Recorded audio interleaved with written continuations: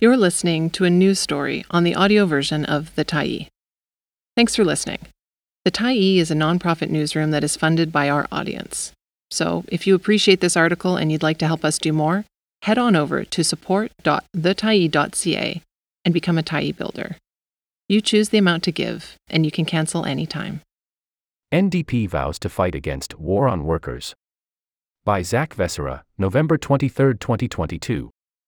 NDP leader Jagmeet Singh wants provincial governments to be prevented from using the Constitution's notwithstanding clause to deny unions' right to strike after Ontario Premier Doug Ford invoked it in an attempt to head off job action by education workers. Singh told delegates at the BC Federation of Labour Convention this week that Ontario's abandoned attempt to use the clause to impose a collective agreement on education workers could set a dangerous precedent. There has got to be a limitation. It should not be used that way, Singh told delegates. We're working at the federal level to find ways to limit its use. Singh's comments came a week after Ontario repealed Bill 28, which imposed a contract on 55,000 education workers represented by COOP and banned them from going on strike. The law relied on Section 33 of the Canadian Charter of Rights and Freedoms, the notwithstanding clause, which allows the federal and provincial parliaments to pass legislation overriding guaranteed human rights. The bill sparked condemnation from labor and human rights groups and Prime Minister Justin Trudeau. Singh told the convention it was part of an ongoing war on workers. Premier Doug Ford backed down from the bill and the government reached a tentative deal with COOP workers earlier this week. The affair sparked concerns from labor groups who worry other provincial governments may bypass collective bargaining with unions. Employees' right to bargain collectively was recognized in the BC Hospital Employees Union's landmark Supreme Court victory in 2007. Newly minted BC Premier David Eby made a point of telling Federation delegates that his government would not invoke the clause in that way. He received a standing ovation. Can you imagine that I have to make that commitment to you? That is an issue? Eby said.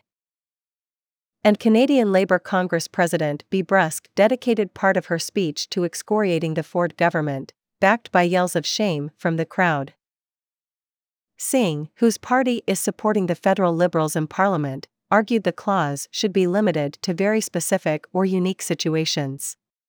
He and others worry Bill 28 could create a new precedent for how the clause is invoked.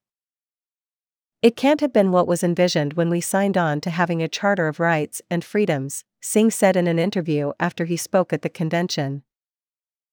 A spokeswoman for Federal Attorney General David Lametti said the clause should not be used preemptively and that government is looking at our options, though she did not say what those were. We believe that the notwithstanding clause should be used as a last resort, and that governments must explain the exceptional circumstances that justify the suspension of legal protections, Chantal Auberton said in a statement. The federal government does not have the power to change that on its own. Amending Canada's constitution would require the backing of 2/3 of Canadian provinces who collectively represent at least half the total population. Ottawa law professor Carissima Mathen says the federal parliament could adopt a bill limiting its own powers to invoke the notwithstanding clause. But that wouldn't affect provinces' powers, though it would send a strong political message. Singh said the federal government could instead submit a case to the Supreme Court of Canada, essentially asking the judiciary to rule on how broadly the notwithstanding clause can be applied.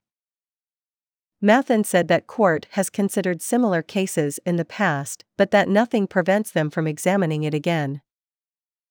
The court isn't bound by its own decisions. It's able to reconsider them. The court has done that on a couple of occasions in very important ways, Mathen said. Asked why provinces would voluntarily give up the power to make their own laws, Singh said the vast majority of Canadians were uncomfortable with the prospect of their charter rights being overturned.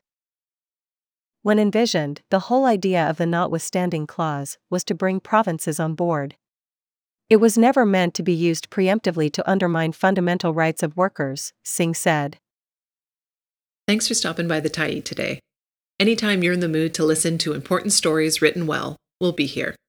And if you'd like to keep independent media going strong, head over to thetyee.ca and click on the Support Us button to pitch in. Finally, big thank you to all of our Tyee builders who made this story possible.